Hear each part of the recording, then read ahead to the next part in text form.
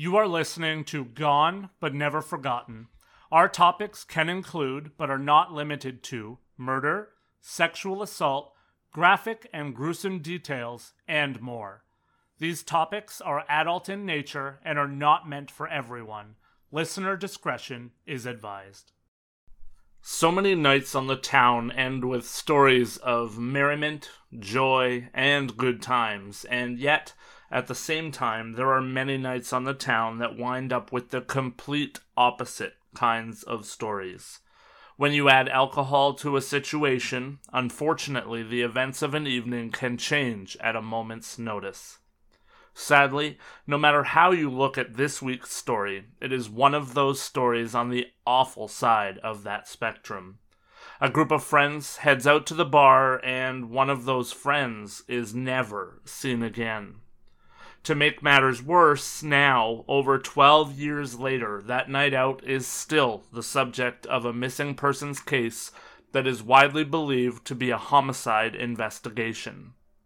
A case where it seems that a lot of people know what happened, and yet no answers have been given to the family, and no charges have been laid. Hello, my name is Lance, and welcome to episode 94 of Gone But Never Forgotten.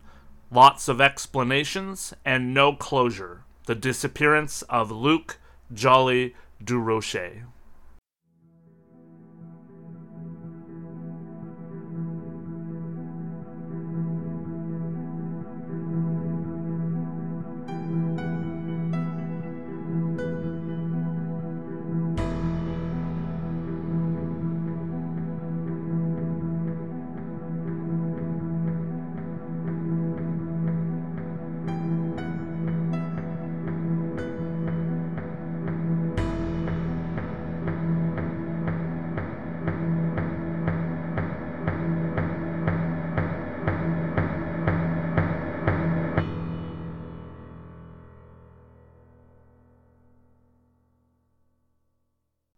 North Bay, Ontario, Canada is a city that is located in northeastern Ontario. It takes its name from the fact that it's located on the north shore of Lake Nipissing. The city was developed as a railroad center, and it also had an airport that was used a lot during the Cold War. The city is approximately 300 kilometers away from both Ottawa and Toronto. It was established in 1891, and the 2021 census has the population of North Bay at 52,662 people. The unfortunate thing in North Bay is that for years now, the crime has certainly been on the rise in the city. North Bay is considered to be the gateway to the north, but in the past 15 years or so, they have seen their total crime, their violent crime, and their property crime all rise to rates that are well above the national average. There has also been a rise in disappearances and drug use and other crimes. North Bay is where Luc was headed with a friend of his to celebrate with a friend of theirs who had just moved to North Bay and into an apartment of her own. Luc was born on June 28, 1990, and lived in Témiscamingue, Quebec, which is a city that is located on the south end of Lac Témiscamingue on the upper Ottawa River. Témiscamingue is also where the headquarters for the Algonquin Nation Wolf Lake First Nations Band government is located. Luc was born to his parents Rob and Monique, and he had two sisters, an older sister named Priscilla and a younger sister. Over the years, it seems that everyone that has talked about Luc has had nothing but glowing things to say about him. He is remembered as someone who had a gentle spirit and treated everyone that he met with respect and care, and he also loved music and loved to make everyone around him laugh. One of the things that stood out the most about Luc was the fact that he had started to play music at a very young age, receiving his first guitar as a gift around the age of 3. Luc told everyone that he would make it one day and he would be famous. His dream was to become a musician and a songwriter, and he was very active with a band.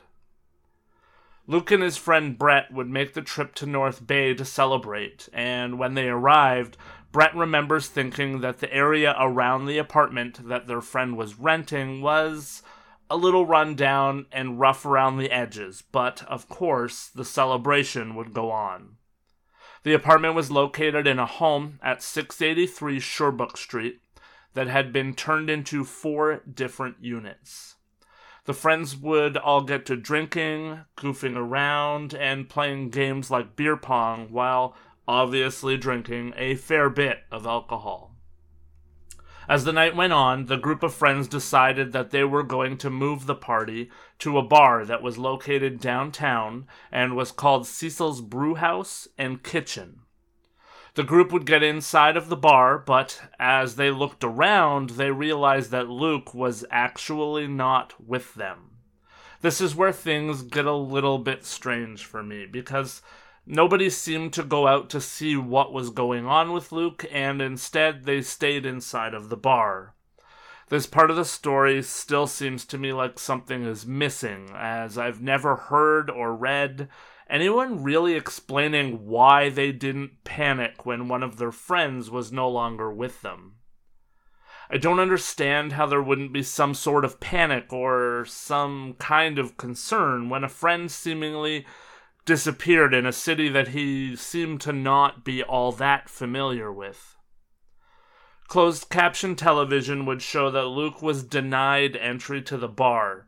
Many people over the years have said that he was denied entry because he was too intoxicated, but now, 12 years later, police say that there has never been an official reason given as to why Luke did not go into or get into the bar. That CCTV would show Luke at 11:54 p.m. getting turned away seemingly, and then wandering off down the street by himself out of frame. That would be the last time that Luke was seen or captured on video. The last time that there was any communication with Luke was at 8:51 p.m. when he texted his father to see if he could get a ride home from North Bay the following day. That night, when everyone returned to the apartment, they were a bit perplexed that Luke was not there, but seemingly there was still not a massive amount of panic until the following day, when Luke didn't turn up for the trip back to Timiskaming by bus, as it was planned with Brett. That's when calls and texts started to happen between Brett and Luke's family, and everyone started to worry that something may be up. Luke's mom was the first person who was determined to call the police and file a report, but in the end, because it had only been one day, the family decided to hold off and give Luke some time to possibly resurface. Over the ensuing days, however, nobody heard from Luke, and he also missed his younger sister's birthday, which was incredibly out of character for Luke, and his family realized then that something was certainly awry. On the Monday, 3 days after Luke was last seen, his mom would head to North Bay, and her first stop was at the apartment where Luke's friend lived. There she would find Luke's phone, which had been left on a speaker, his hoodie, his jacket, his keys, and his glasses. All of those things left behind at the apartment. Monique would take those belongings to the police and officially report Luke as missing 3 days after Luke was last seen. From the very beginning, even though it had already been 3 days since anyone had heard from Luke, the family felt as though the police were not all that concerned with the case. The police would tell the family that they were sure that everything would be fine. They seemed adamant that Luke must have gone off with a girl that he met while out partying, or something like that, and there was nothing to worry about. The family was incredibly off-put by this, though, because that would be incredibly out of character for Luke, but that didn't seem to matter to the police. The officers seemed to have painted Luke's case in a certain way right from the get-go. A week after Luke was last captured on the CCTV, his bank card would actually be found by a passerby in a snowbank. The tracking of Luke's account and card showed that the last time that it was used was the day before he disappeared, and he had taken $20 out of his bank account. Police would put together a ground search to see if they could find any sign of Luke or if they could find anyone who may have information for them, but seemingly they came up empty. It took 6 weeks before the police would go and do a search of the apartment and home that Luke had been staying at. 6 weeks. That's just wrong to me. Regardless of what was going on here, it really seems ludicrous to me that the police would take 6 weeks to look at the apartment where he was staying. After they searched the property, they never did release any information to the public or to the family about what they found or what they did not find when they did that search. At that point, it really seemed like either the case ran cold or the police just stopped communicating with everyone, or they just stopped looking too deeply into the disappearance. Either way, there was very little in terms of facts that came out until a few months later when a tip came out that seemed like it may actually break this case wide open. A 31-year-old woman would come forward, and she would say that Luke had been murdered, and they gave the police details about what had happened and where Luke's body was disposed. Unfortunately, after searching in North Bay and Timiskaming and investigating the claims and looking for evidence that would corroborate this tip, officers would deem that the tip was, in point of fact, made up, as well as all of the details. The woman herself would eventually be charged and sentenced to a jail term for obstructing police and public mischief. Many people, including the family, believe that her false claims really halted this entire case for multiple reasons. First off, people seemed a little more concerned about coming forward with information because if they weren't certain that their information was accurate, they may fear jail time for coming forward with information that was deemed to not be correct. More importantly, though, the information that the woman came forward with became a part of the narrative around the case, became a part of the lore, so to speak. And investigators have said that a lot of the tips that came in after her false claims fed off of the information that she had come forward with and made up. And this made it a lot of work to sift through and find out what leads were even worth investigating. Over the years, because of the dissatisfaction with the ways that investigators were working the case, there seem to have been at least 2 other efforts that have come together to try and crack the case or get the evidence needed to pursue people of interest. Luke's dad, Rob, has been looking into the case relentlessly over the years, and in recent years he's even teamed up with Ellen White, who is a private investigator. There also has been an investigation that has been taking place led by a group called Please Bring Me Home, which has been given permission to try and crack the case from his mom, Monique. Even though the case has not been solved, it seems that nearly everyone in North Bay knows about this case and has an opinion on what happened. It's been deemed that Luke was not the type of person to just up and leave his life behind, and it's also been noted that Luke was not seemingly depressed or suicidal, and he didn't have those markers in his past at any point neither. Everyone has settled on the fact that Luke ran into foul play and likely is no longer alive. Through the years, there has been seemingly a lot of evidence that has been pieced together via interviews, investigation, tips, and every other kind of information. Approximately 90% of the tips that have come in have relayed a similar story as to what happened on that night. It seems to come up enough that the story of what unfolded was something similar to this one tip that came in. The tipster said that the murder happened right there on Sherbrooke Street, and that Luke had left the bar and then got into some kind of physical altercation on Sherbrooke Street, and he was killed in that altercation. When pressed as to what caused the argument, the informant said that they had heard that the argument was over $20, which, as I mentioned earlier, was the exact amount of money that Luke may have had on his person, as that is the amount that he had taken from his bank account the last time that he withdrew. In response to the tip, Rob and Ellen were able to get permission to again look into the apartment and a crawl space at the property when they were given permission by the current owners of the home.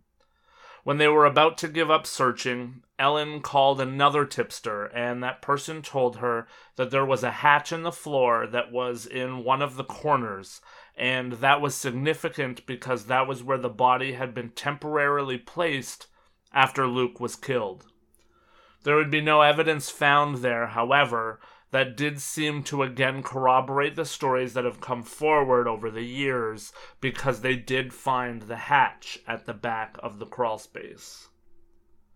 There are many people who actually believe that the truth is known in this story, and that furthermore there is even enough evidence to press charges in the case against the guilty party or parties, and yet no charges have been laid as of present time. Some people who have come forward have even said that the police made errors in the beginning of the case that they cannot come back from. When I heard that, I wondered if someone was given protection very early on in this case that maybe shouldn't have been, and as such, police may have found themselves up against an unsurmountable problem. But that's just my mind wondering what the police could have possibly done that may have jeopardized everything. Even though everyone seems to be of the belief here that the police fumbled, they are adamant that they have spent hundreds of hours investigating this case. Investigators have said that even though the family is involved in many ways with a case like this, there are things that are said and done that even they are not made aware of for obvious reasons. On the 5-year anniversary of Luke's disappearance, there was a $50,000 reward put up for any new information in Luke's disappearance, but that still stands to this day and is available for anyone who can help to get answers for Luke's family. As recently as March of 2023, Brett, an administrator with Please Bring Me Home, has said that he had a lot of information that he planned to bring to police. That information included new eyewitnesses to the murder, the disposal of Luke's clothing, and the disposal of Luke's body. There also have been new accounts of a person admitting that they were the person who murdered Luke, as well as the belief that there is a mental health professional who has had the entire situation relayed to them while caring for the person who was responsible for the murder. To me, that is a lot of information that was seemingly had, and as of recording time, that was 5 months ago, and we still have no extra information on this case. Sadly, this is where the case is left sitting today. As I said earlier, it seems as though most of the people investigating this case, and certainly plenty of informants, seem to believe that they know what happened to Luke and how it happened and who is responsible. The problem seems to come down to the last part, having enough information that is factual through evidence to lay any charges. It feels as though this case, even though it is 12 years old, is very close to being solved. So, if you know anything about what happened or what may have happened to Luke Joly-Durocher, please reach out and tell someone. Luke was 20 years old and 5 foot 8 inches tall at the time of his disappearance, and he weighed approximately 150 pounds. Luke had dark brown or blackish hair and brown eyes. It's believed that he was last seen wearing jeans, black sneakers, an American Eagle peacoat, and a very distinctive purple belt. If you do have any information that may be pertinent in this case, please contact the North Bay Police Services at 705-497-5555, or you can email them at nbpolice@northbaypolice.on.ca and quote case NB 11004899. Or you can contact Crime Stoppers at 1-800-222-TIPS, or you can go online at www.canadiancrimestoppers.org/tips. Hopefully, I can report in the very near future about the resolution of this case and the closure for the family that is so dearly needed. If you can help them find out once and for all what happened to Luke, please do something. Before I end the episode, I do want to share some exciting news. We had a new patron sign up to support the show over on patreon.com.